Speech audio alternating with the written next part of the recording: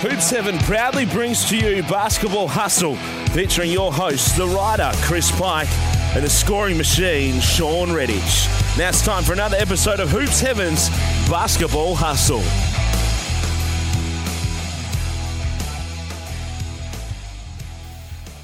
Hello and welcome to another episode of Hoops Heaven's Basketball Hustle, and plenty to talk about once again this week. It was a huge round 3 in the NBL. Massive upset in Perth with the Cairns Taipans coming to town and recording the biggest ever win at RAC Arena. We saw the Adelaide 36ers catch fire. Southeast Melbourne Phoenix keep winning. The New Zealand Breakers, Melbourne United, kept losing. So plenty to talk about. Before we get into all of that, time to introduce my co-host and the man that you're all here to listen to. He doesn't need an introduction, but if you do want one for him, this man played 393 NBL games, 6-time club MVP of the Perth Wildcats, 4-time championship winner in the NBL. He went to the Olympics to play for Australia. Sean Redditch, thanks for joining us. Thanks, Pikey. I'm looking forward to it. It's been a big round and exciting week of basketball ahead. Now, you've been busy as well. Your coaching career through Redditch Basketball is starting to really take off. You've got a lot of exciting things happening at the moment. Pretty busy at the moment too. Can you talk us through what you've been through in the last week or so? Look, Pikey, I'm a basketball junkie. If I'm not watching it, playing it, coaching it, I've got my son's team playing on a Saturday morning, training them. We've got hundreds of kids going through our schools program and working with the Perry Lakes Hawks, doing some elite development with them. So it's a lot of fun, a lot of basketball. Wouldn't have it any other way. Absolutely, and I don't think it's a surprise to anybody to hear that you're a basketball junkie. And some of the men that I've spoken to for this week's show, I'll get into it now and get your thoughts. First up was Mike Kelly, Cairns Taipans coach, and somebody who I spoke to him about it. In a lot of ways, he had a similar journey to you. I don't know if you've ever sort of looked at it that way, but I know that California's not quite Nebraska, but both of you had to come to Australia to play as an import in lower leagues. You obviously did it in the Siebel, and Mike started doing it in the New South Wales State League before he even got to the Siebel. And in the end, you've both become naturalised Australians. You've both found your home in Australia, and you've both become greats of Australian basketball. When you think of Mike Kelly, what sort of springs to mind? Look, everyone that I've talked to that played against Mike Kelly has just said he's a tough as nails competitor. And I think you're right. Just there's something about having to grind your way through kind of the minor leagues, as you would say, second division, state leagues, to get up to that NBL. And when you get your opportunity, you just try and make the most of it. And, I think he's done that. Obviously now a coach, but a great competitor and one of those guys that I guess has kind of paved the way for myself and others that have kind of had to, go it the hard way. Would you still say that if you found out that he's going to call you a flopper later in the show? Well, I'm sure that's not the first time we're going to hear that on this show. So let's just get it out of the way, and we can talk some basketball. Another man we're going to hear from today, a man that your career ran parallel with for most of it. You had a lot of great battles with him, and that semi-final series back in 2017 when you played Cairns, knowing that both you and Mark Worthington were heading into retirement, was an amazing sight, and that farewell that he got at RAC Arena was incredible. I'm sure you've got a lot of thoughts that spring to mind when you think of Mark Worthington, but what are some of the first ones? Well, look, I think Mark Worthington, for myself personally, made me a better player. I mean, He was kind of the barometer in the league at that 4 spot, and I enjoyed the challenge. And when you're working out in the off season, you're thinking about going up against the best players in the league, Mika Bakona and Mark Worthington, and you knew you were going to have to be beyond to be able to compete with those guys. So, for him, he was the ultimate competitor, one of those guys you want to on your team. And I saw that when I played with him on the Olympics. He was willing to do anything, whether it be the dirty work and, give a little cheap shot to Kobe Bryant to try and get him off his game, or, he was a skilled player as well. So one of those guys, ultimate competitor out there in the NBL landscape. If you end up playing in the SBL again next season, and if you do, I assume it'll be back at the Perry Lakes Hawks, what's it going to be like seeing Mark Worthington on the bench coaching the Southwest Slammers? That will be a little bit different. Obviously I haven't made my mind up about next season. I kind of take it day by day. Sure. But, credit to him. It's great to see him back in Bunbury in his hometown, and hopefully he can bring some excitement to Bunbury basketball, and just a fantastic to have a caliber player, and I imagine he's going to be just as good a coach, knowing him and the way he's going to have his teams competing. And last up on today's show, the fourth quarter segment, your fourth quarter segment, which for the second time I've already had to step into. Adam Ford, a man who was part of 4 championships at the Perth Wildcats as an assistant coach. He's gone to the Sydney Kings now. He's done things the hard way to be able to earn a living as a coach. What was it like for you to work with Fordy at the Wildcats? Fordy was awesome. He, just one of those guys that he loved basketball as well, and really, really detailed oriented. So he would give us a lot of stuff in film, but also just a great guy to have around your team as well. The stories he would give us, he's kind of got an untraditional path into being an NBL coach, working in a prison for so many years, and just a great storyteller as well. So, I think there was a lot of players sad that he left the Wildcats, and I'm sure the Kings are benefiting from his experience. Let's get into talking about the NBL, Sean. It was an incredible round 3. There was a whole heap to talk about. What stood out to you when you had a look back on last weekend's action? Well, the Cairns Taipans ruining my perfect record to start the season. Yep. I think I was undefeated that point, and then they just came in to RAC Arena and laid the biggest whooping the Wildcats have seen at that arena since their first game there. Yep. So credit to the Cairns Taipans. Shows what this league is about and how close the competition is. A team that no one thought was going to come in, get a win, let alone have a 20-point win is pretty incredible, and credit to them. They played fantastic.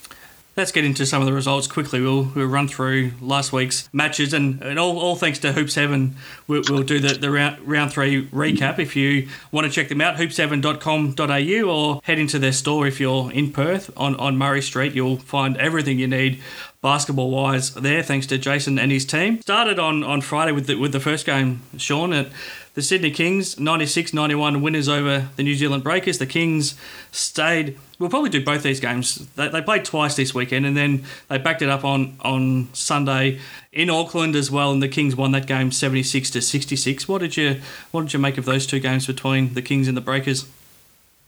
I think it's probably just two teams. Sydney was just so much experience. Obviously, without Kevin Lish, they got Didi Lozada back later in the round. So it was a great wins by Sydney.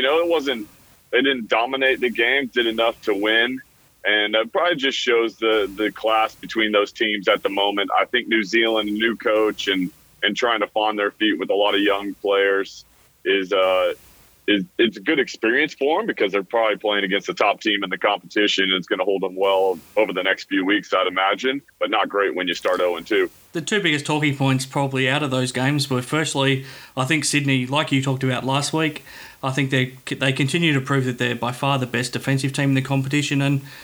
And what were your thoughts when you found out that Brandon Ashley was wearing number 23, CJ Bruden's number on Sunday? Well, that's an interesting one, because CJ Bruden's obviously got his number retired there. Yeah, sure does. I'm not sure if they were maybe the new owners are not taking that. Maybe. But, that CJ Bruden number was retired. Yeah.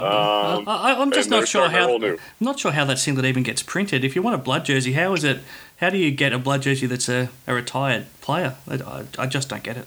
Yeah, I think that was probably one that just got passed through, and really, and maybe it's a case of the new ownership group. Not a lot of people there from CJ Bruden's era, and also I guess the era of the New Zealand Breakers championship. So it's their captain. You'd think their captain Tom Abercrombie would have been well aware. I don't think it holds them in stone when they go up against Brisbane next. I think CJ might have a little extra scout for New Zealand this year. Then later on Friday night, you touched on it before, the Cairns Taipans, 99-76 winners over the Wildcats. The Taipans hadn't won a game before that, but they came in and, like you said, record-winning margin at RAC Arena for an opposition team. They shot the lights out from three. Cam Oliver, Majuk Deng and Scott Machado were fantastic, but from a Perth point of view, they ended up with 27 offensive rebounds for the game. They took 18 more shots, 6 more free throws, and they lose the game. What did you come away feeling about the game? Cairns played fantastic, and they shot the ball really, really well. I thought Perth's defense wasn't very active. I thought they were a bit passive. Not the Wildcats team you probably defensively that you've been accustomed to over the last few years. And then they just weren't hitting shots. You know, Bryce Cotton was on fire in that first quarter. Yep. And they really didn't go back to him. And I think it cost him. When they tried to go back to him in that third quarter, it looked like he was a little bit cold and wasn't able to produce as he normally is. So credit to Cairns. They shot the ball. And sometimes it's just a case of that. You shoot the ball really well, you feel confident, then everyone else is feeling confident. And Cairns played their best game of the season by far. Absolutely. Saturday, Adelaide Entertainment Centre, first ever time for that venue to host an NBL game, and the 36ers, I guess, did what everybody there was hoping they did. 7,500 people turned up, and they played really well. 104-98 winners over the Brisbane Bullets, and probably the usual cases with Daniel Johnson playing well, but the number of contributors that the 36ers had was probably the key to that, and they sent that big crowd home happy. Well, yeah, you knew Joey Wright was going to have his group ready to play. I just thought they came out and played well. Obviously, said significant contributions across the board. And it's great to see the entertainment center packed out. I just kind of wonder why Adelaide hasn't gone to that earlier. I mean, it looks like it's a good atmosphere in there. And the way the NBL game is going, these teams are going to have 8, 9, 10,000 seat arenas to be able to compete. It looked great on TV too. It looks like a real basketball stadium. It looks like you're going to a big event now there. And yeah, like you said, it's not like it's a new venue, so they could have done it a lot earlier. But it looks like it's been the right decision now. And it's a better location in Adelaide as well. Sure. I mean, the old stadium was kind of in the middle of a neighborhood almost, whereas this one is close to the downtown. I think you look at what the Wildcats and what RAC Arena has done for that club. It's hopefully bigger and better things for Adelaide as well. Yeah, I think there's a lot of similarities. I think you make a good point. Also on Saturday, Southeast Melbourne Phoenix, they just keep winning there. And if Sydney is the best defensive team right now, then the Phoenix are the best offensive team. They put up 106 points again to beat the Illawarra Hawks 102. With Mitch Creek and John Roberson firing, they're going to be very tough to stop if those two can keep playing the way they are. I mean, John Roberson is having the 3 best games I've seen out of a debut. Yeah. I mean, the way he is shooting the basketball, he is Australia's version of Steph Curry. Yep. Well, he got 5 and 9 again from 3-point range. Just incredible. And it's not like he hasn't been scouted now. I mean, after the first game, you might have said, oh, maybe the defense wasn't ready. No, everyone's got film. Everyone knows he can shoot, and they're still not able to take it away from him. Then on Sunday, the Wildcats had to back up from a really poor performance on Friday night. And then they head to Melbourne, take on Melbourne United, who had just come back from California, but they'd played pretty well in those 2 NBA games against the Kings and the Clippers. I know jet lag may be a little bit of a factor, but full credit to the Wildcats for backing up from what happened on Friday to find a way to get the job done, and Bryce Cotton just delivered the dagger, as we know that he's more than capable of doing. It's certainly not a one-off for him. We've seen that show before. Well, when even Bryce Cotton shoots a bad shot, it still banks in. That's the type of player he is, and the luck he's having, and the luck the Wildcats are having against Melbourne United. They probably should have lost both now, but they found a way. Credit to them, they found a way to win. And Melbourne United's got to be feeling they played great over in the USA. Had a fantastic 35 minutes versus the Wildcats the first time. Looked like they were in the driver's seat of this game. They've got to be wondering when they're going to, all that hard work is going to come to fruition. If you take the NBA games, they're sitting 0-5. So, and that is a talented lineup. So I expect them to get on board pretty quickly. But not feeling good when you're sitting 0-3 at the start of the season. Last game of the round in Wollongong on Monday night. Adelaide backed up their win on Saturday. Another pretty solid performance, 98-92 win. I think the 36ers are starting to click, and the Hawks are probably, they're just a little bit off the pace. They relied on Aaron Brooks a lot. He did a terrific job. He scored 31 points, but they seem to be lacking that extra bit of firepower beyond him. They are, and you expect they got back in the game. Tim Conrad had a 3 to put them up by 1. Yep. And sometimes that's the difference in a game. Just one shot, one possession, wasn't able to knock it down. And you saw LaMelo Ball, he's putting up fantastic numbers, but sometimes you see the youth in his decision-making and shot selection, and I think that's kind of hurting the Hawks at times at the moment as well. Yeah, I think he went 2 of 12 from three-point range for the 2 games on the weekend. Maybe he doesn't need to be shooting the 3 ball right now because he can do a lot of other things really well.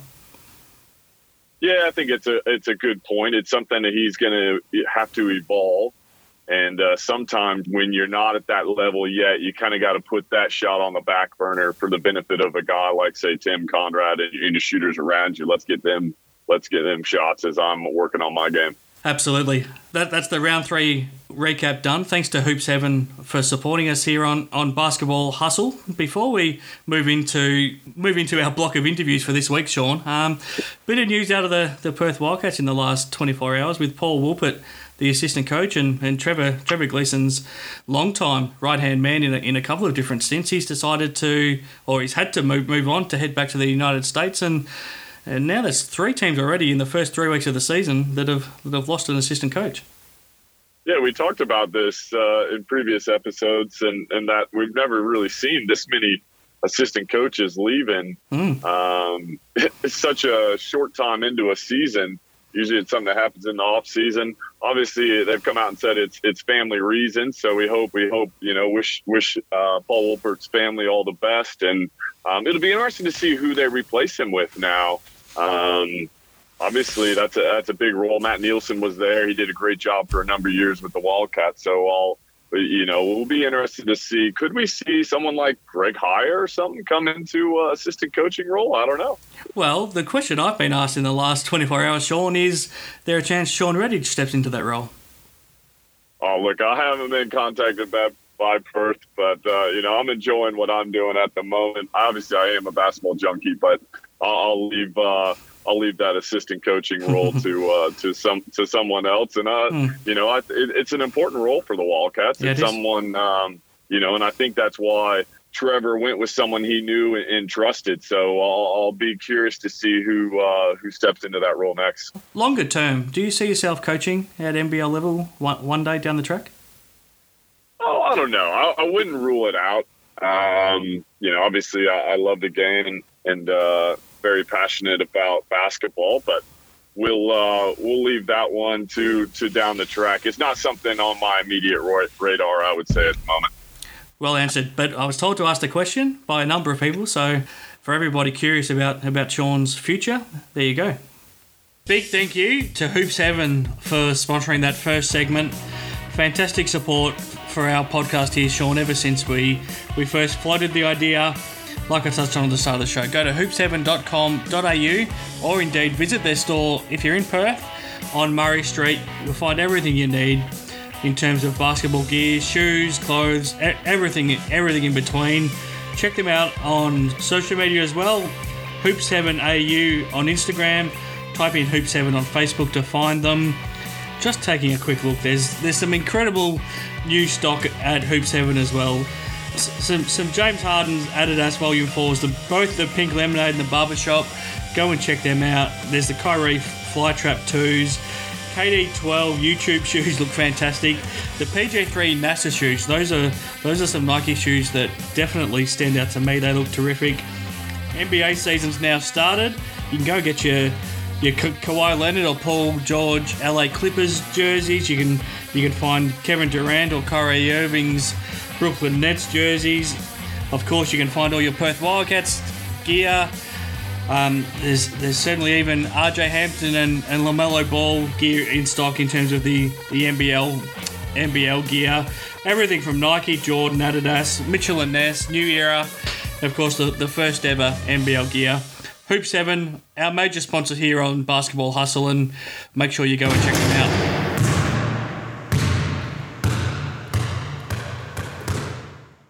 Now, Sean, time for our first interview of Hoops Heaven's Basketball Hustle for this week. And the man of the moment, the coach of the moment, the Cairns Taipans, an unbelievable performance like we talked about earlier last Friday night to set a new record in terms of winning margin for an opposition team inside RAC Arena. First win of the season for the Taipans. And Mike Kelly, second season as a head coach, but he has had a remarkable journey to this point. Grew up in California, made the move out to Australia to first play for the Griffith Demons in the New South Wales State League in 1990 after a stint as an import in Taiwan. He would go on to play for the Northeast Melbourne Arrows, then the Nunawading Spectres in the Seabull, and eventually cracked it for an NBL opportunity. And he would go on to have a terrific career for a decade in the NBL at the Southeast Melbourne Magic, the Victoria Titans, Townsville Crocs, and then finally the Wollongong Hawks. Won a championship in 1996 with the Magic, then went straight into coaching. Had a stint at the Hawks straight after retiring there, and then he went back home for a little while to the United States. Spent some time coaching at Vanguard University, then Utah University, and then it was Australia and the NBL that came calling again. He would join up with Sean Dennis at the Townsville Crocs, but then unfortunately the Crocs were no more. He went down to Melbourne, joined up with Melbourne United, ended up helping them win their championship 2 years ago, and that led to where he is now, coaching the Cairns Taipans. It's a remarkable story for Mike Kelly. He's always terrific to talk to, always generous with his time, and I was able to catch up with him, and let's hope that you enjoy this chat now. Mike, thanks for joining us. Second year now as a head coach. Do you feel like you're any different sitting here 12 months on from when you were a first-year coach? Does anything feel different, or do you feel very similar? You're just as desperate to get your team playing well and winning games. Does that part stay the same? Yeah, I think so. I think competing wise, you just always want to win. So you always get those butterflies to win the game, and I just try to myself. Now that we've lost our first 3 games, even though I try to stay on the steady and just, not let things outside of our control with the team affect how we prepare and affect how we play, and just believe in what we're trying to build here. You get more desperate when you haven't won a game. So there's that edginess right now, which was very similar last year if we had lost games. So there's some of the same stuff, but I think looking at it, I know from last year to this year, just staying true to what we're trying to do and compete is going to be the thing that helps us get over the hump. Preparing for this season, was it different? Given you were already in charge of the team, and then I guess late last season you could already start preparing your off-season and the squad you wanted to see, and then get ready for this season. Are things different coming into a second season than they are coming into your first season in charge? Yeah, definitely. One is just being settled in Cairns, more settled with the family, and so for me, having a good base is really good. Knowing the people in Cairns better than I did when I first came in last year, and then having the time to build a roster and maybe a little bit more knowledge on the league from a personnel point of view and what I thought we needed. And there's been a huge difference in this offseason to last offseason, and hopefully the fruits of that labor will be seen. Speaking of that playing squad, very much a new team. You lose a fair bit of experience with your captain and vice captain, obviously from last year with Alex Loudon and Lucas Walker. But you bring in an experienced point guard in Scott Machado, who in some ways replaces Melvin Trimble, but he's a very different player, and he's not a rookie, he's an experienced head. But Juk Deng is somebody who has all the talent in the world to be a star in this league, and hopefully he can do that now. Quite Noy, who made no think that he wants to be a star in the league already, and based on the first couple of weeks of the season, he will be. Cam Oliver looks like he's going to be an exciting piece once he settles into the league, and you've rewarded guys like some local guys that have played in Cairns as well, who are banging down the door for a chance. I think it's fantastic that somebody like Anthony Fisher could get a chance in the NBL. Coming into the season, how happy were you with the squad you'd assembled? Yeah, really happy. I think we have the talent to compete, and also kind of the guys' competitive nature is good. And it's you don't always know the personalities totally when you recruit somebody, but the personalities have been really good. A lot of energy within this group, so I've been really happy with the group and their talent. Now, we are young in some places, and that energy can kind of flow up and down at times, and we've seen that in games with big swings. So it's locking down and keeping things together as a group, and keeping that energy pointed in the right direction. That's key for us. So when we get that in the right direction, I think we're going to be really good. Coaching stuff as well. How important was it to keep Jamie and Brad back again for a second season working with you, and also you add someone young and enthusiastic like Lennon Smart, who's willing almost on his own back to fly across the country to join you in Cairns. How happy are you with the coaching staff you're working with? Yeah, I thought that was huge. Getting to know Jamie and Brad better last year as the season went on, and then just building the trust between all of us was fantastic. And then Lennon has come in with all this energy and youthful enthusiasm and blends right in. So it's been great with that group, and we challenge each other and challenge guys. So it's good. It's where I think that was the one place where we did have great continuity. Other than Jared Kinney, DJ Newbill, and Nate Jawai coming back as players, we had to have continuity somewhere else, or it was good to have it, and it's been really good with the staff. Touched on your family before.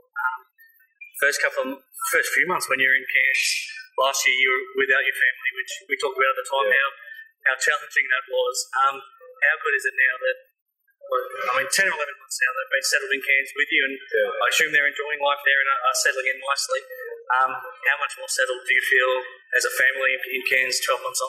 Yeah, we've moved way too much over our lives, I guess, and probably in the last 30 years since I've been in Australia and back to the States, and it's been really good. It always takes about 12 months to really get settled. As much as you can like a place, it still takes you a while to feel like it's your home, and Cairns has become that for us. So it's been really good, and we're in a place we like. We're close to the city and close to work, so it's been really good. And my son and my daughter that are with us are enjoying it there and feel good about where they're living right now. So that's the most important thing. When everybody's happy there, then it makes it a lot easier for me to leave early and come back late, or go on the road and feel settled that way.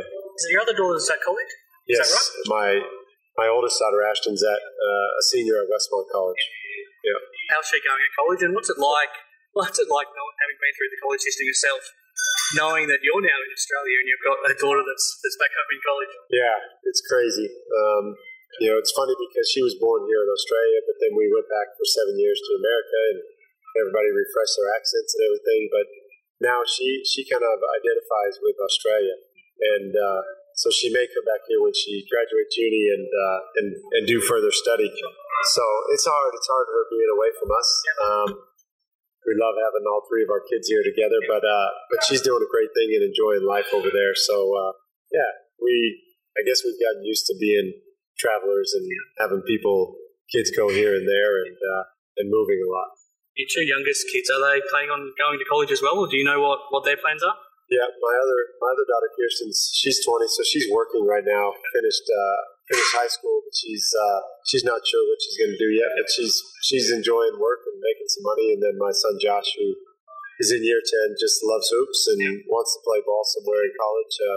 So yeah, he'll continue to do that and would like to go to the States and play, but we'll see what happens. The first few months when you were in Cairns, when I spoke to you, you hadn't had a chance to get out and see the sights of the city and the region too much, and mostly because you're on your own. So I guess when you don't have anyone to go with, it's not a lot of fun. But since your family's been there and since you had an off season in Cairns, did you get a chance to explore a little bit? We're getting to see more and more. A lot of waterfalls and forests around, so a lot of cool hikes and stuff. But not as much as I would have hope to do. But yeah, we'll get out to the reef and Fitzroy Island and see some great things soon. When you reflect on your life, like you said, 30 years you've been doing a lot of moving to and from Australia to America, a lot of it. Could you ever imagine what your life would have turned out like growing up in California and making that move to Australia in the first place, where I guess even the NBL was probably beyond you at that point before you got your chance in the NBL a year or so later? Do you sometimes pinch yourself about the journey that you've had, because it's something that in your wildest dreams you couldn't have ever drawn up that it will turn out how it has? Yeah, no, I grew up, my parents are still living in the same house that I grew up in. So for me to have moved, to Taiwan and then all over Australia and then back to America and back here, it's insane. But I've enjoyed it just because every year I've been, able to do something that I love. So even when I was, I had 6 years playing at a lower level before I played in the NBL, and I just loved it the whole time. I was just getting to hoop, and when someone asked me if I wanted to come back, I would be like, yeah. I couldn't believe someone wanted me to come back and play basketball, and then the NBL happened and playing and coaching. So no, I couldn't have dreamed this up. But I've just been really fortunate that my wife Annette has been happy to kind of call Australia home and then America and back to Australia. So, and I say happy in quotation marks because some of the moves have been a little tougher than others. But I just, wherever my family is, that's where I'm happy. So, yeah, I've been very fortunate. When you reflect on your playing career, I don't know if you reflect too often, because it's a funny one where a lot of players always say they won't reflect until their careers are over, but then your career, you went straight from playing to coaching, so I don't know if you had much of a reflection time, but when you do think back on your playing career, what things stand out? Oh, yeah, probably the teammates. You think of funny stories with when you see a teammate or you hear about something. Just so much fun being with the boys, when you're playing, and I also love the schedule because now that I'm kind of working a real job, as I sit here in shorts and a t-shirt,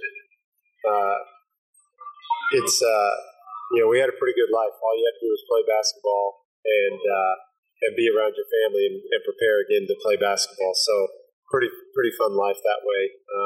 And then it's unbelievable that I've been to every major city here in Australia numerous times and gotten to play basketball, and you run into somebody that you don't even know, and they say, I remember when you used to play here against Waha or Fisher or whatever, and those are fun days. I just remember some big-time games and great competition. Ran into Matty Campbell the other day, and he's talking about, playing with each other as teammates and then against each other in the championship. So, yeah, some phenomenal memories along the way, and it just, I don't reflect very much, but when I do, I'm blown away by, how fortunate I was to be on some of these teams. Do you remember when the first time you thought that you could actually make a living out of basketball, and how amazing do you feel all these years on that basketball has been able to be your life? Yeah, well, it's funny. I came out of college. I went to a small school, Westmont College, NAIA school, and I had a stress fracture my senior year, so I played about half the games and had nothing coming out of college, like no job or whatever, and got to go play in Taiwan for what I thought was decent money, and it was all cash. I couldn't believe it that I was able to save up a little money. And then coming to Australia making no money, I got grocery money that was given to my flatmate who owned the place where I was staying.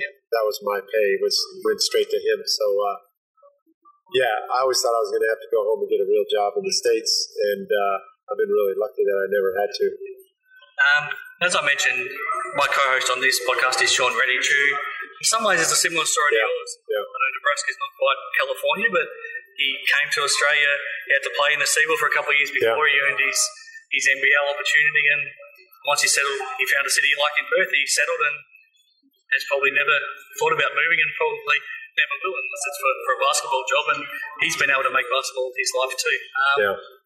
Not sure what the question is I'm leading into, but it's a similar story, and one thing I've noticed about this show is that if you bring him up when people know he's your co-host, it quickly becomes a tribute show to Sean. Trying to get away from that a little bit. What pops into your mind when you think about coaching against Sean Redditch?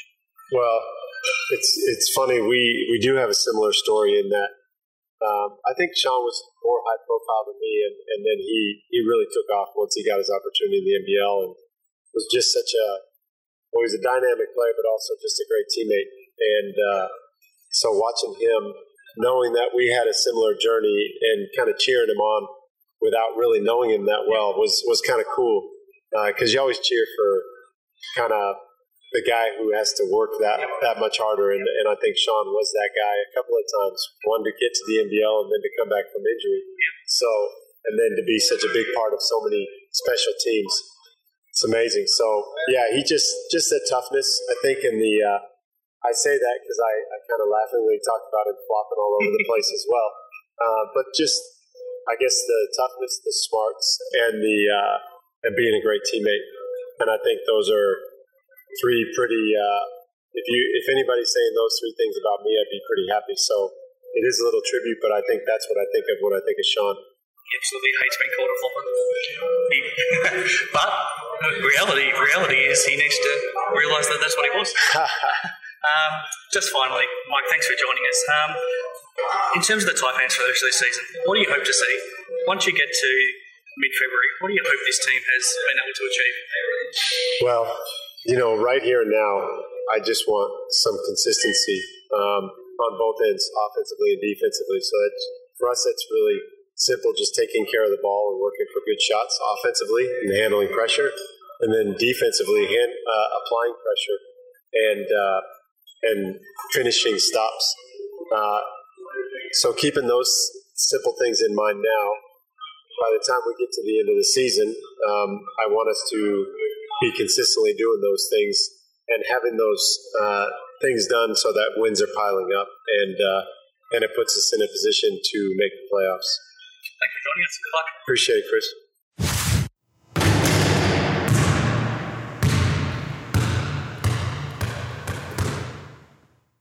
Huge thank you to Mike Kelly for his time there, and I hope you enjoyed getting to know a little bit about a man that I'm sure we all admired when we watched him play. We can't help but like him when we see him coaching on the sidelines and talking on TV, but hopefully that provided you with a little bit more insight to the man behind the coach and the player that we've all seen. Let's keep moving on here on Hoops Heaven's Basketball Hustle. Now time for the ID Athletic flashback of the week, and where we don't have to head far back in time for this one. Mark Worthington, a West Australian great, even though he never played for the Perth Wildcats and he might have been hated by the Red Army for a lot of his career. He's very proud of his roots down in Bunbury and having come from Australand. He's now back living in Bunbury too, and he'll be coaching the Southwest Slammers in 2020 in the State Basketball League. But what a career this man was able to produce from pretty humble beginnings in the south of WA. He would go on to play 335 NBL games, split between the Sydney Kings, the Melbourne Tigers, the South Dragons, the Gold Coast Blaze, and then back where it all started for him as a development player, he finished up at the Cairns Taipans, won a championship at the South Dragons. 4 times he was named NBL All-First Team, represented Australia twice at the Olympic Games, won a championship in Germany as well, had a terrific career under Mike Dunlap at Metro State University, and now has moved into coaching a little bit. Spent some time coaching women in the women's side of things in the QBL. Then he spent some time over in California at Loyola Marymount University, famous for Damian Martin and Matty Knight, spending their college career there as well. Now he's back home, keeps a very close eye on the NBL, a long-time rival of Sean Redditch. We'll get them together at some point, but for now, let's hope you enjoy my chat with Wertho, because I know that I certainly did. Mark Worthington, absolute NBL legend, obviously. Thanks very much for joining us, giving us a big hit here on Hoops Heaven's Basketball Hustle. I think a lot of people would have been pretty excited to hear you talk to Sean Redditch, given the history between the two of you. When I first contacted you and told you that it was a podcast with Sean, what went through your mind?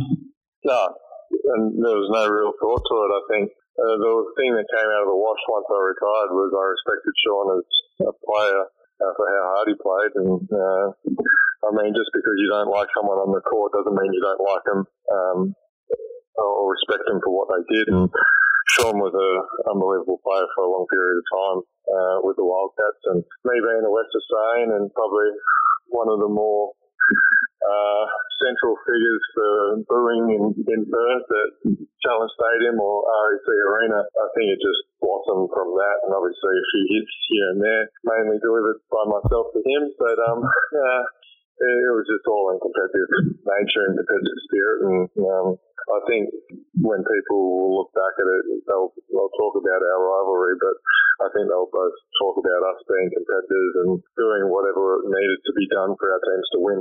Yeah, absolutely. One of the favourite stories I've been able to write probably over the last couple of years was when in the build-up to that semi-final series where it was the end of your career, you were playing your last season in Cairns, and obviously Sean was going on to retire as well after that, and just getting to talk to you about how probably the rivalry wasn't so much a rivalry, it's something that was kind of manufactured from the outside, and given the fact that you're a bit of a lad and you like to go out and have a beer, and Sean's almost the total opposite, meant that you probably hadn't got to socialise with him that much, but it was probably just the fact that you played similar positions against each other for 10 years, and then the fact that you're so similar in so many ways. I think you, at the time, sort of mentioned how the pair of you are probably the John Cena's of the NBL, where the teams you played for and the crowds you played in front of, your home crowds loved you, but the opposition crowds just couldn't stand you. But in a way, there was a sign of respect because both of you were just so good for so long. Is that kind of still how you feel about it? Yeah, look, I've got pretty good advice from my old band really early on, and I think it was the first time that I'd played in Perth for the Sydney Kings, and obviously playing for a Brian Gordon-led team at that period of time, anyone was going to get booed, and I got booed as well, and a few things happened in that first game, and I sort of like me, I couldn't remember what happened, but I remember Dad coming up to me after the game and just said, when this crowd stops booing you, that's a good time to retire because you're not doing your job anymore. And that sort of rang through. I mean, I think my last couple of years, well, especially my last year, announcing it about 2/3 of the way through the season like I did, knowing it was going to be my last season, I probably got a little bit more adulation than what I would have got in many of the stadiums had I not said anything. But for Sean and I, we were definitely the villains when we walked into a stadium. We both knew that we were good at what we did. We both knew that the opposition hated us. We both knew that our teammates loved us. And I guess at the end of the day, the only people that really matter on your team are your teammates and the coaching staff, and the people that are actually in the inner circle.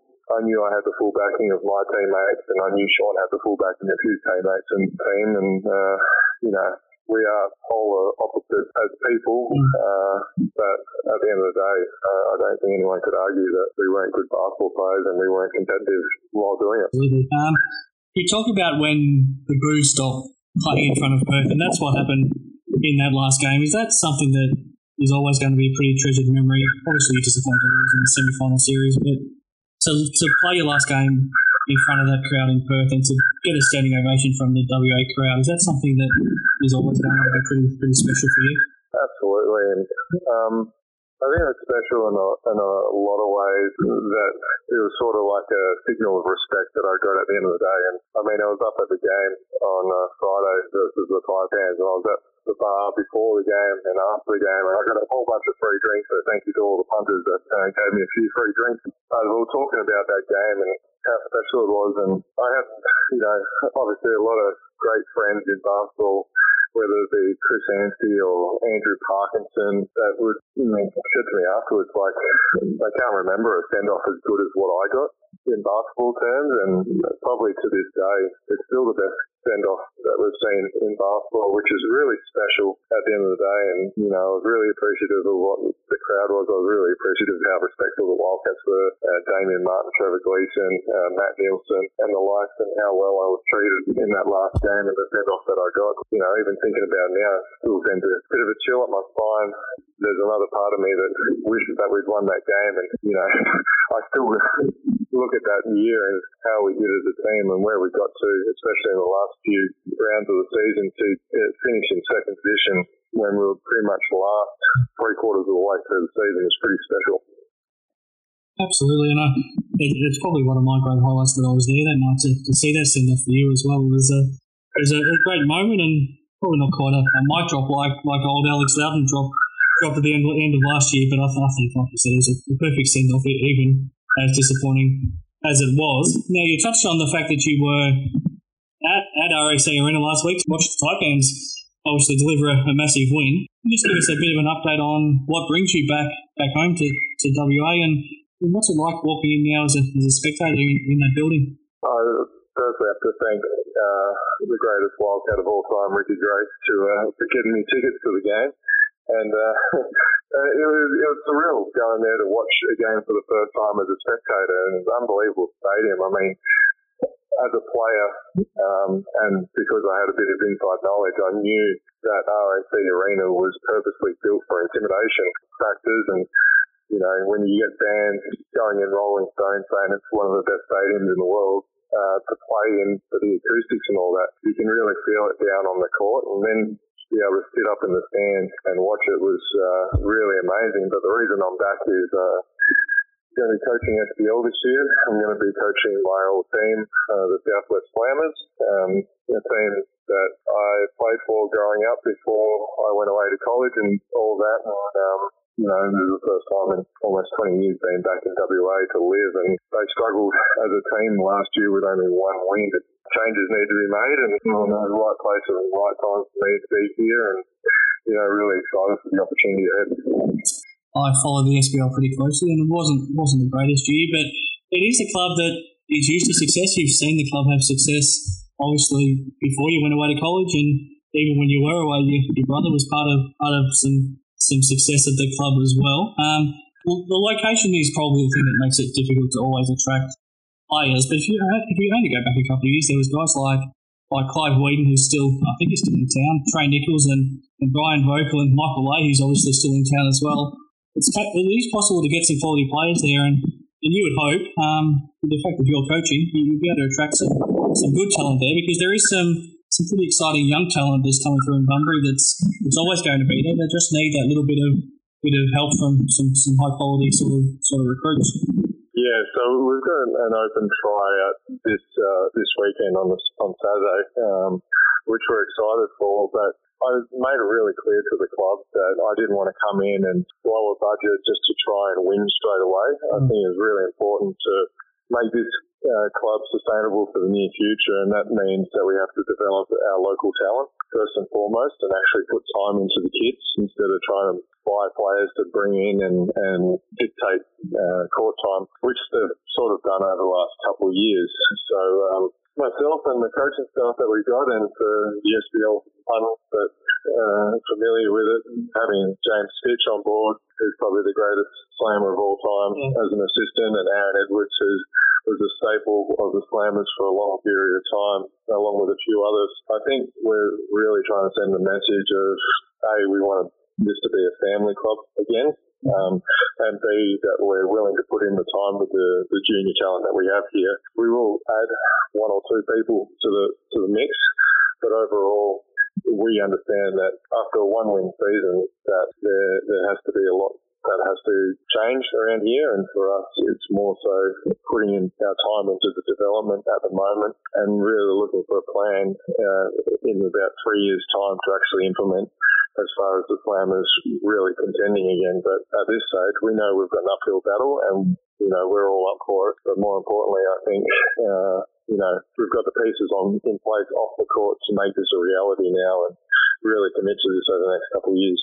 Yeah, and I think it's unbelievably exciting for the league and for basketball in WA to have someone like you back on board. Obviously, if you have a look across the competition, we've still got people like Aaron Trahere and Mike Ellis coaching, and people like Sean Redditch and Cody Ellis, and go through the whole list. Gav Gammon-Field's an unbelievable local player, Kyle Armour, Jared Prue, these sort of players. There's a lot of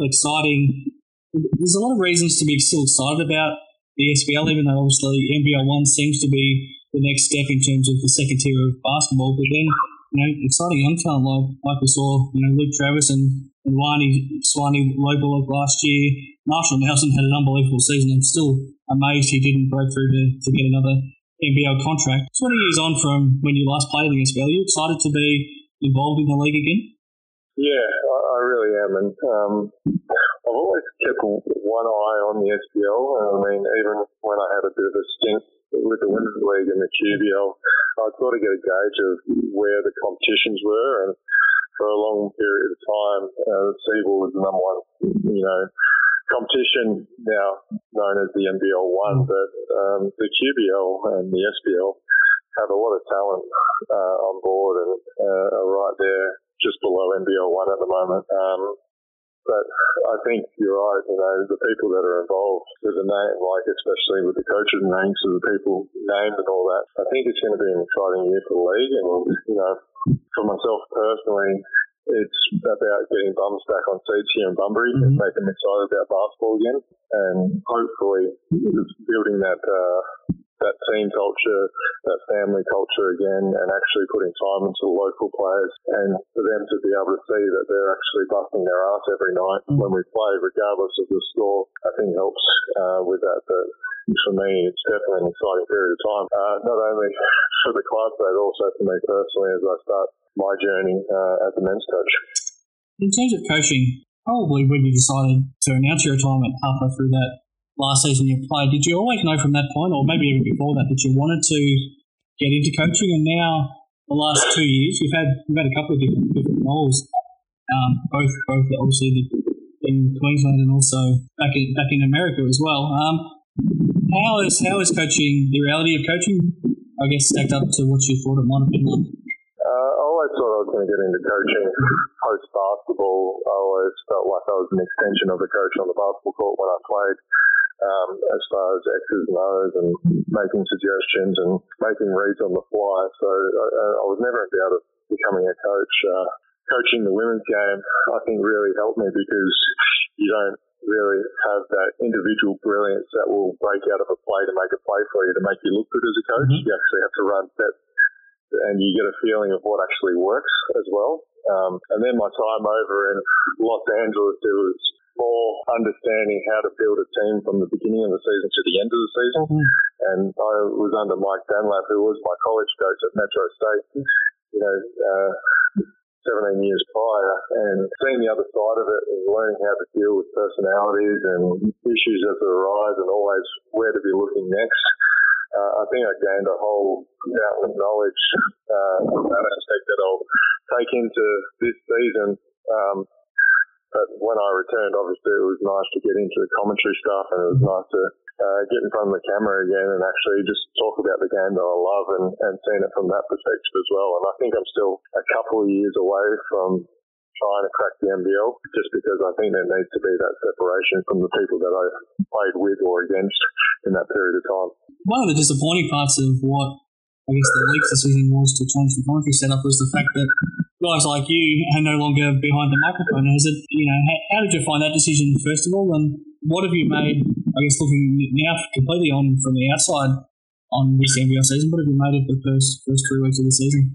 Well, I know the commentary thing comes down to dollars and cents, and there was a decision made to call them out of Melbourne, which is, to the discretion of the NBL.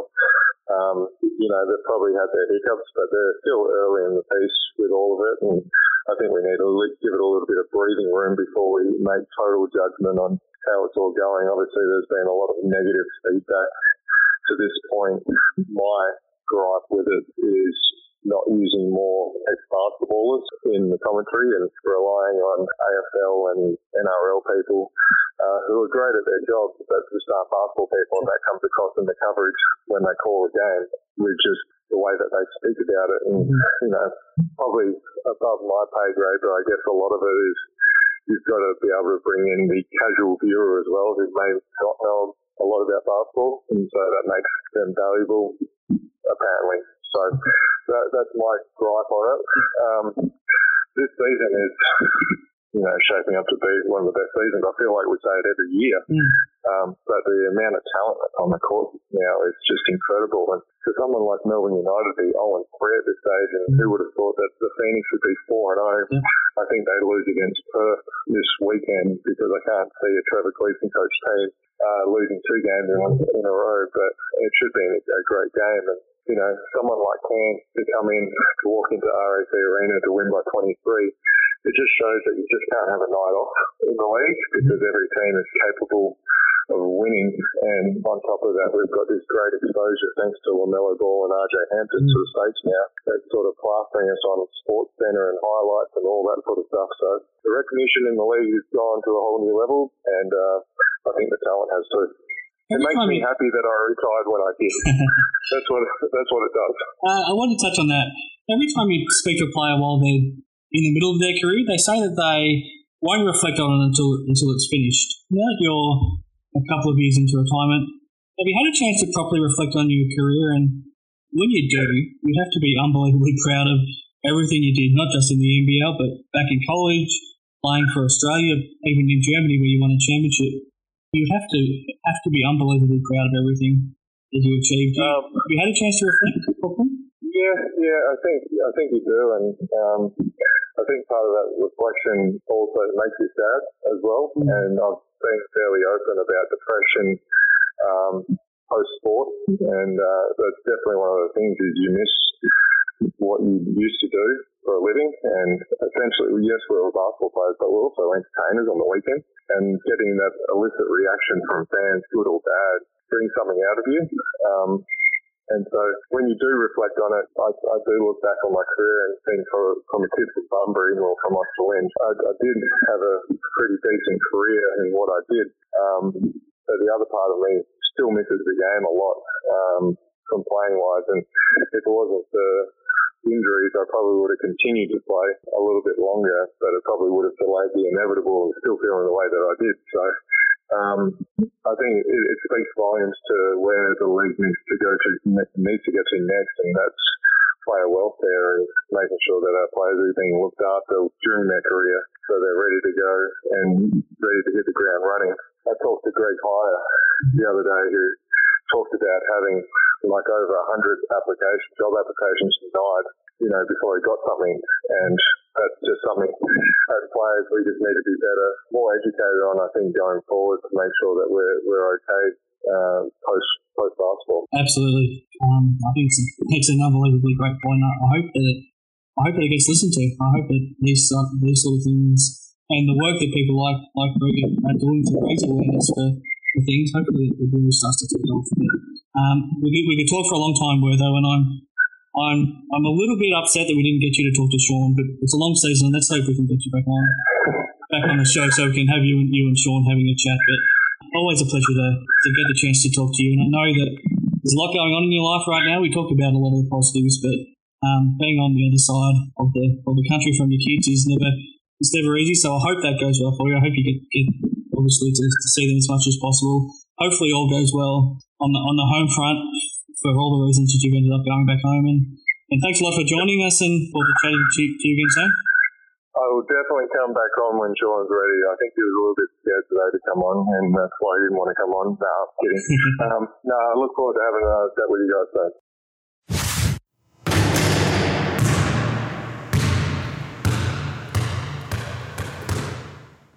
Big thank you to Wertho for his time there. Terrific chat, and I hope you enjoyed it. And thanks for bringing it to us, ID Athletic, West Australian owned company.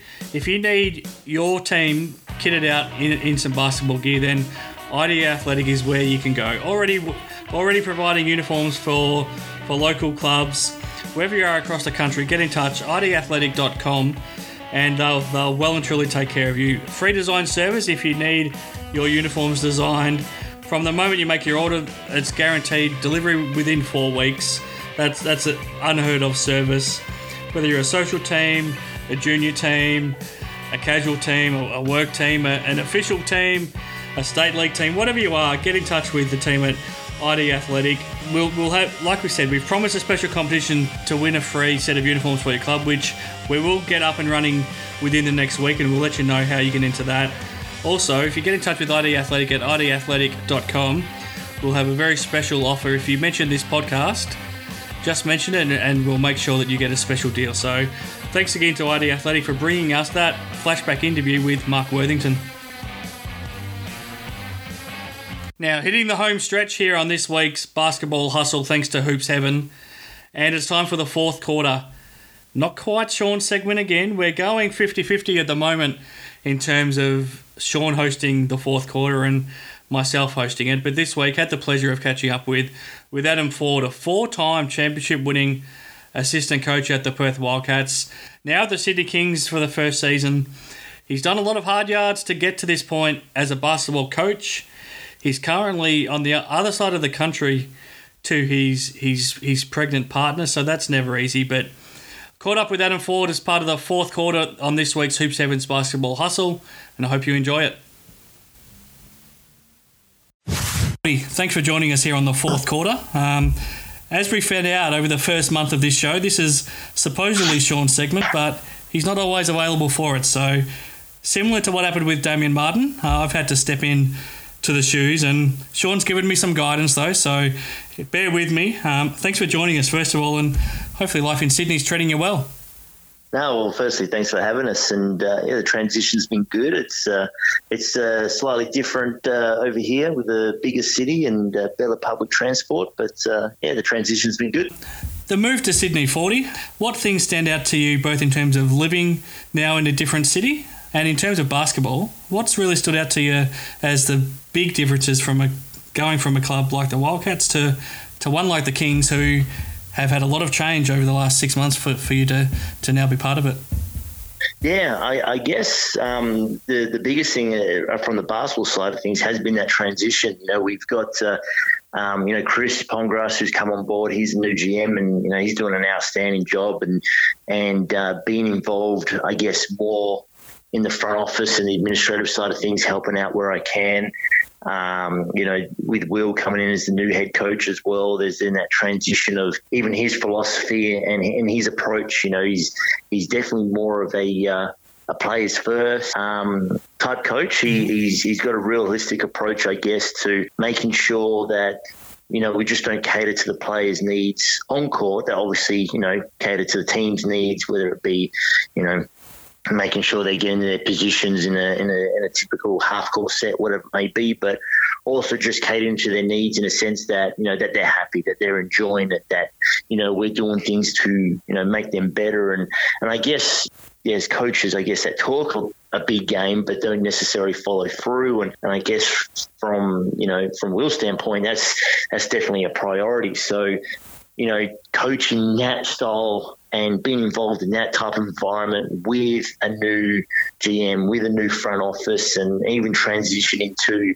a new training venue where we've renovated the players area, so the guys have got their own lockers and, I guess those type of things that, at Perth you took for granted because that was always available at Bendat. You had the lockers, you had the offices, you had your desk, those things were just there, ready to go.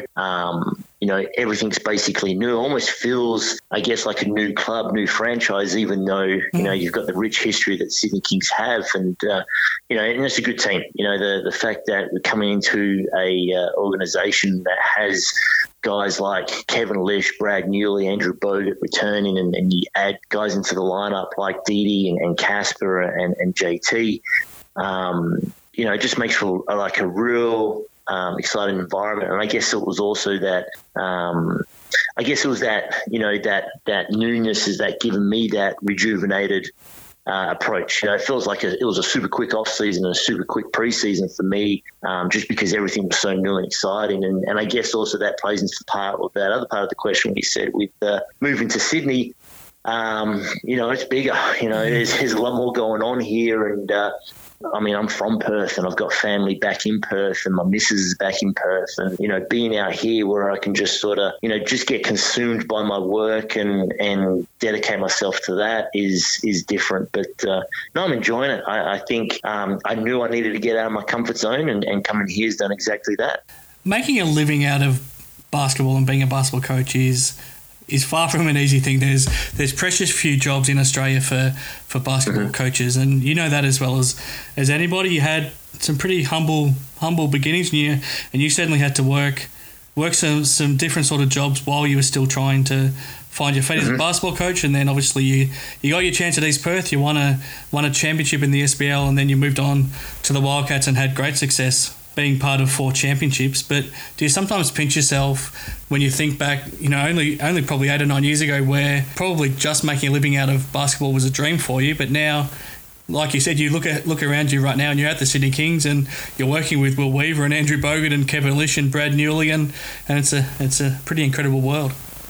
Definitely. I think something I remember quite vividly still is the day I turned 30. And I mean, that was 7 years ago now, but in my late 20s, I had a pretty good job and, I was making a pretty good income. And I remember I quit all of that to make $30K a year as a community engagement officer or something along those lines at Basketball WA, just because I knew that was going to be my foot in the door. And then working at Basketball WA, I was able to volunteer at the Wildcats. And then on top of that, as I'm working a full-time job and volunteering, I'm also coaching at East Perth, which, didn't pay a cent as well. And I guess the one piece of advice I always sort of give everybody is, you legitimately have to sacrifice and say yes to everything, as crazy as it sounds. And in this industry too, that's sort of what separates the guys who fantasize about wanting to be involved in this environment to the guys that actually, do get into it. And then the craziest thing is once you get there, I mean, the hardest part of your job now is maintaining it and keeping it, because there's always someone that sort of wants your position, and that's natural too. So, once you've done all the hard work to sort of get there, it's even harder to make sure you stay on top of it and keep getting better, and you want to keep progressing. And people love a winner as well. So you got to make sure you're part of a winning organization, and you got to contribute to that, because that's the livelihood we've taken on board. So it's a challenging environment, but I definitely wouldn't change anything. And I look back on some of those days, those weeks. I mean, I went years without taking a holiday, just because, one, I couldn't afford it at the time, and secondly, I didn't have the time for it. But I mean, I guess that's the difference between really wanting to, make a career out of it and maybe just fantasizing about it.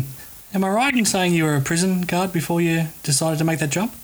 Yeah, I did case management. It was shift work. So in Bevo's last year at the Wildcats, I was working at Basketball WA, and they weren't super keen on me committing so many hours to the Wildcats in a voluntary role, even though I was more than making up the hours doing the 6 a.m. NITP clinics and then working till 9 at night doing the Shooting Stars programs or whatever it may be. I had to make a choice, and I go, okay, do I want to keep going down that route of maybe being in administrative side of basketball, or do I want to coach? And so I quit. I quit Basketball WA.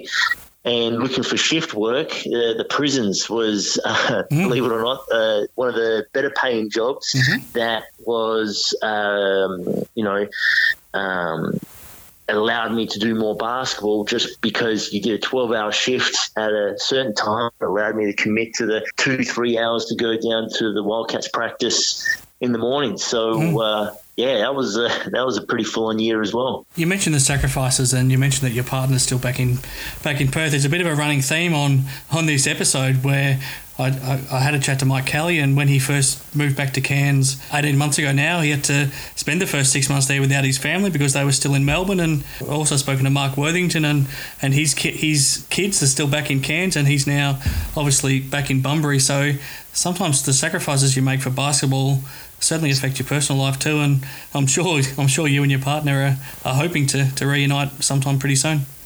Yeah, definitely. And I mean, to add to that too, Kylie's back in Perth, and she's due in March during the final series. So, I feel like, you feel useless at times because, she's obviously she's doing all the legwork, during this pregnancy period. And here I am over in Sydney just living the good life of coaching basketball and getting a good 6 hours sleep in each night where, she's feeling a little bit more miserable. But I guess the good thing, and I can't speak for everybody else, but when you have such a supportive network around you, And Kylie's been super supportive, and my parents and my entire family and people around me, that it makes that it makes that easier, especially when you have to be away, and you can't underestimate how much that actually helps not only motivate you but helps you get to those goals, because it is a huge sacrifice, but they make it all worth it.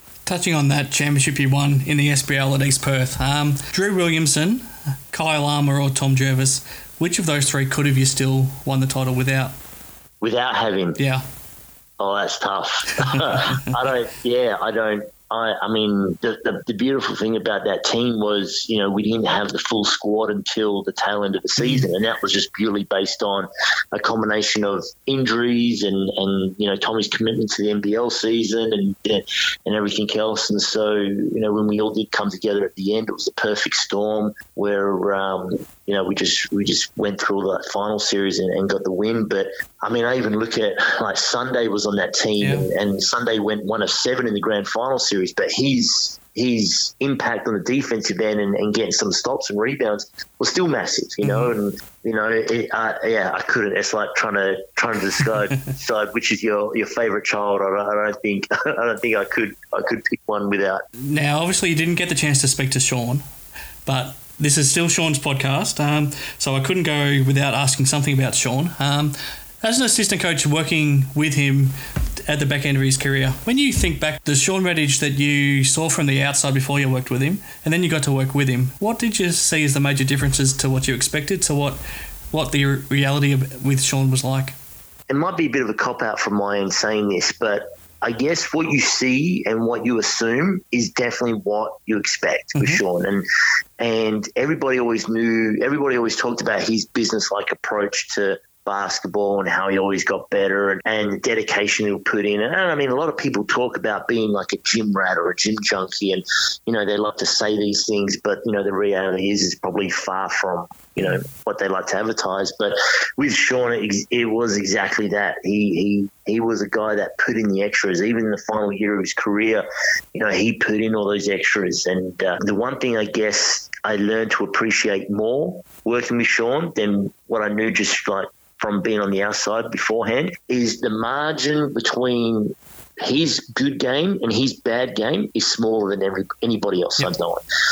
Guys can have real good games and have real stinkers, and maybe the extremes are a little bit bigger for some than others. But the difference between a real good game for Sean and a real bad game for Sean wasn't a lot. So, you only get that from putting in, the unseen hours and the relentless work outside of training and outside of games that only Sean could do. There was always a story that I remember Nick Marvin telling that, there was after a game on the road where it came down to maybe 3 throw shots. This is before my time at Perth. And Sean maybe missed 1 or 2 crucial 3 throws that would have been the difference between a win and a loss. And sure enough, they fly back and, he's down there and his wife Gretchen's rebounding for him and he's making 500 free throws after getting off the plane, after getting that loss wherever it was. And I remember Nick telling me that story and you almost sort of think, it's a bit of an urban legend type, story, but then working with him and being in that environment and, Sean just doing Sean things, you learn to appreciate that. No, this is legit. Like this is actually him, being a professional basketball player and him being the example for guys like Reese and Greg and Tommy Jervis and all the young fellas coming up on the approach of how to look after your body and how to eat right, and how to manage your time and how to do all the things to prolong your career. Sean is the perfect example of that. And I know I'm pumping him up a little bit more, but I guess that is what I've learned to appreciate more, that you sort of knew that. But then when you finally work with him, you recognise that, this is the real deal, and it's pretty impressive. Yeah, and it's amazing that 3 years into, 2.5 years into his NBL retirement, he's played 3 seasons in the SBL, and that work rate is still the same. It's just it doesn't have to be, but he just doesn't know any other way to a minimum. But 40, we could keep chatting all day, and definitely hope to have you on again, and hopefully we can connect you with Sean as well to have a chat, so you can catch up as well. But for now, thanks very much for joining us on the fourth quarter. That's awesome. No, I appreciate being on. Thanks again.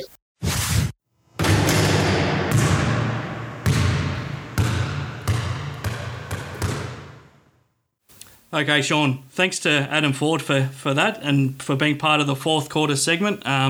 It's your segment, Sean. I hope you'll be able to have somebody for us next week. I think it's a really good way to find out some different things about different people. So thanks to Fordy for being part of that. And now let's move into the round 4 preview. Plenty of matches to look forward to. Thanks to Devlin's for supporting this segment. Simon Devlin, a long time passionate Perth Wildcats supporter, but he's much more than that. He's got a very successful business. Devlin's, for all of you. If you're a man and you need something to deck out your house, to deck out your clothes, if you want to feel a bit better about yourself, if you want to get a cigar, check out Devlin's online or check out his store in Subiaco and he'll be more than willing to take care of you. But let's move into the preview, Sean, and it all starts on Thursday, and this game could very well be the most watched NBL game in history, with so many people around the globe tuning in to check out LaMelo Ball and RJ Hampton taking on one another. But in terms of the two teams, New Zealand Breakers hosting the Illawarra Hawks, it's a massive one that they both desperately need to get the victory. Yeah, they do. And, New Zealand's sitting 0-2, the Hawks 1-4. You got to think that both teams will be desperate. I think, for me, I think New Zealand is going to get that one. I just think that they've got too much firepower, and I think Corey Webster is due for a big one. Mm-hmm. Obviously, Scotty Hobson is an elite player in the league as well, and an exciting one as well. So I'll be interested. The world's going to be tuning in. Mm. RJ Hampton, LaMelo. It's probably going to be the most watched game in the USA, especially by NBA scouts. So it'll be fun to watch. Then on Friday, we've got a terrific doubleheader to look forward to. It starts in Adelaide with the 36ers hosting the Cairns Taipans. Both of them coming off really good wins last weekend. This one should be a cracker. Yeah, you got to like Adelaide's chances at home. They've always been tough. Not sure Cairns can shoot the ball as well as they did two games in a row, but they are going against Adelaide, who's known to increase the pace and not worry as much about the defensive side as the offensive side. So it could be a shootout, and I expect Adelaide to come away with that win. In the second game on Friday, Perth Wildcats, they don't lose 2 games in a row at home too often, but they host the Southeast Melbourne Phoenix, who have yet to taste a defeat in the NBL. This should be a terrific game, and I know that you're back courtside for the TV coverage as well, which I'm sure you're looking forward to. I am. You got 2 of the top teams in the competition going at it. Obviously, Southeast Melbourne Phoenix is a surprise team this year, and it's also the pink game for the Wildcats, so they're going to be wearing their pink jerseys, and it's a little bit more emotional than your normal game, obviously, for breast cancer. And for those that don't know, the history with Trevor Gleeson and his wife, who's battled breast cancer twice and is doing fantastic now. But there's a lot of emotion in the game, and I think the Wildcats really take a lot of pride in that one. And obviously going against the Melbourne Phoenix, who are undefeated. Can they shoot? This is a test for Southeast Melbourne Phoenix. Obviously, they've had some good wins in Melbourne so far, but can they come and do that in Perth? I expect the home team, the Wildcats, to rise to the occasion in this one, but I think it's going to be a close one. Then on Saturday, we've got another doubleheader. Starts off Melbourne United, New Zealand Breakers. As we talked about, United just can't afford to continue to lose. I'm pretty sure Casey Prather's still out, so they're desperately missing him. The Breakers would have already played on Thursday. Played at Melbourne Arena. What are you expecting? Well, Melbourne, they're going to be in at home. Obviously, New Zealand Breakers having to travel makes that a tough one as well. And just the desperation of United, who many think are the most talented team in the competition. So you've got to like Melbourne United's chances there. But whenever you've got a Corey Webster who can break a game open, similar to Chris Goulding as well, you can't discount New Zealand Breakers. The second game on Saturday, Sydney Kings hosting Brisbane Bullets. The Kings still undefeated this season. The Bullets, they've lost their last couple, and they've looked like they just don't quite have the chemistry right in terms of probably their import mix right now. So time will tell if they stick with probably Braun and Singler, or if they're too similar. But what are you expecting in that game on Saturday? Well, we've got probably Sydney, who's the best defensive team, and Brisbane, who's given up points left and right. So it's kind of you always kind of go with defense in that one.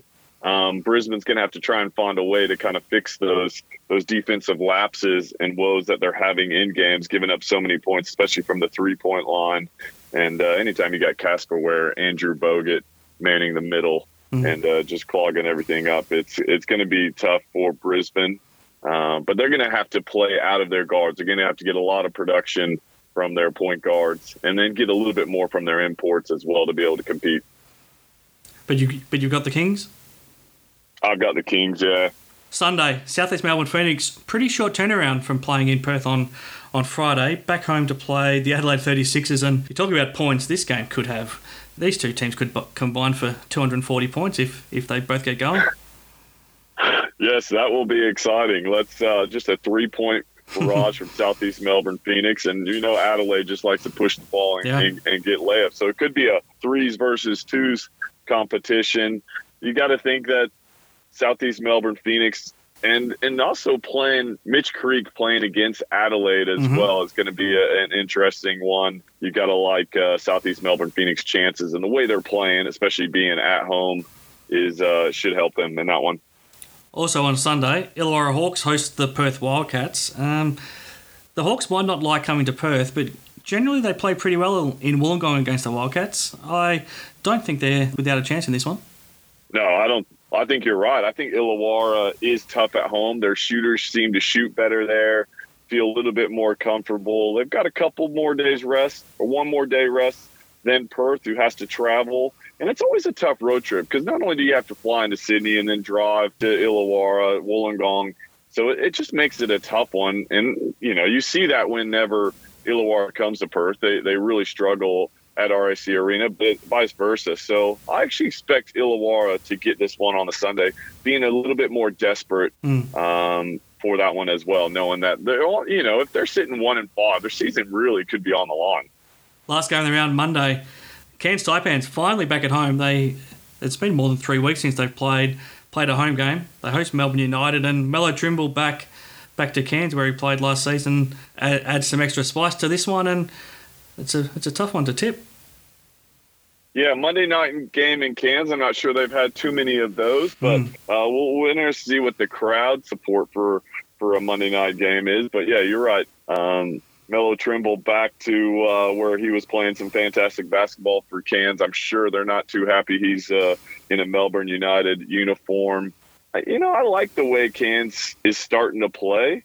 I'm going to go with Cairns over Melbourne in this one. That's our Round 4 NBL preview done. Check out our social media accounts for Sean's tips and keep track of how well he's doing so far this season. Certainly, if you need some guidance, Sean's the man to do it. Even if you might have missed one last week, I think he's still going pretty well. So thanks to Devlin's for sponsoring our preview segment. Thanks to ID Athletic also for being a sponsor on board. And of course, thanks to our major sponsor, Hoops Heaven, for bringing this show to you once again. And yeah, there's plenty to look forward to this weekend, Sean. We're excited to see you on TV again on Friday night. What are your final thoughts that you're most looking forward to that you can leave us with? Look, I think it's in a round that's going to start to really make the season for some of these teams. Adelaide and Cairns and Illawarra. Obviously, Adelaide's going pretty well, but especially Cairns and Illawarra are really going to have to find some wins here pretty soon to stay within that top 4. So they expect them to play a little bit more desperate than you would at this stage in the season. And can they get back on track?